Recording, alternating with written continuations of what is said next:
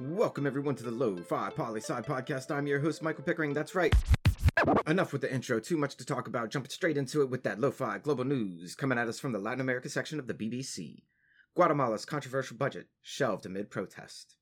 Over the weekend, major protests broke out in Guatemala after a new government budget was passed, which cut spending in healthcare and education at a time when both are needed so much. With hurricanes and global conditions being what they are, the people were not happy. The article reports that some protesters were even able to break into Congress and light parts of it on fire. And due to public outcry, the budget has been withdrawn. Though a new budget is needed to meet a December deadline for government 2021 spending, we'll be interested to see exactly how this new version will look and how the people of Guatemala will respond. Keep your eyes and ears open to this one, Lo-Fi Nation. Lots going down in Guatemala. Now we move to that world section of Reuters for you. Indian state criminalizes forced religious conversion by marriage. The details.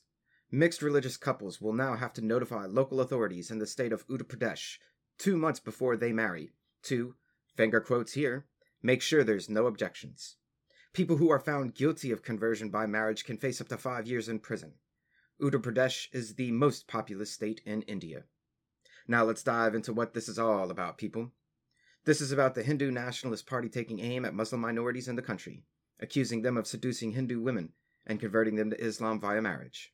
This is an effort to keep interreligious marriages from even happening. And for India being the largest democracy in the world by population, this is not democracy. Watch out for this one being challenged in the high courts of India, and we'll keep you updated as we know more for sure.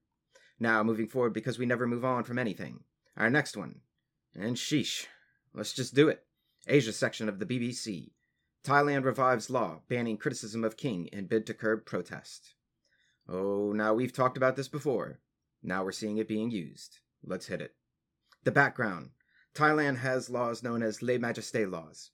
The short version is that you can face 15 years in prison for insulting the monarchy, in this case the king.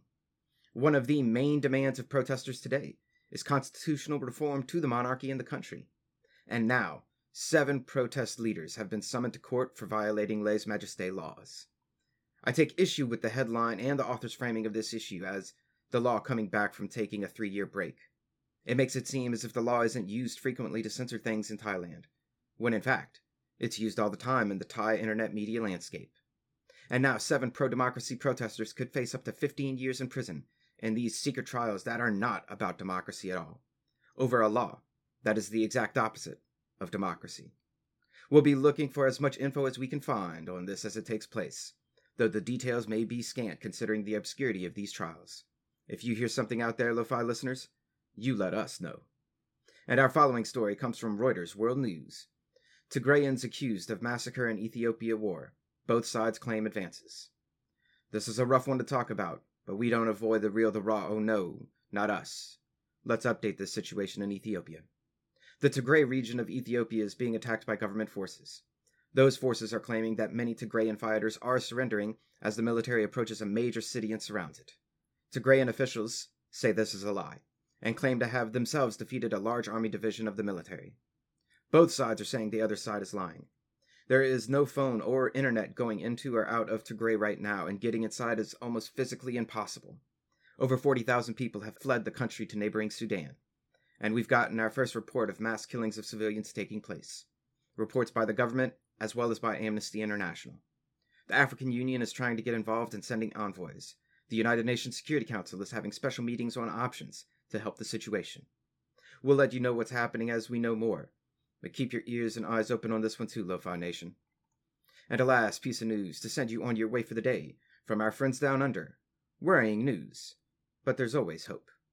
The Australia section of the BBC. Platypus habitat has shrunk by 22% since 1990. I don't know if you're an ally to the mighty platypus, but I'll go ahead and show a bit of my own bias here.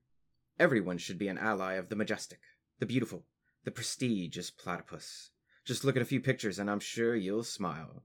The story. A new report has been given to the Australian government stating that due to issues such as dams, introducing new predators to areas, and droughts, the once plentiful platypus has seen its territory reduced over the past 30 years by nearly a quarter. Reduced by nearly 77,000 square miles and counting. Now, conservation groups and research institutions have called on the national government to change the animal's listing to threatened. Doing so would potentially increase the amount of funds available to protect this beautiful creature. And you know what? Do it, Australia. Do it for the platypus, the koala, the kangaroo, for all Lo-Fi Nation in the world out there. Everyone loves your unique and wonderful wildlife. Please protect it for all of us. And that's a brief snapshot of what's going on in the world today. Always remember that Lo-Fi Poli-Sci is more than just me. It's the we that we be. Thanks for listening. Stay safe, wash those hands, and I'll see you in the next episode of the Lo-Fi Poli-Sci podcast. Pickering, signing off.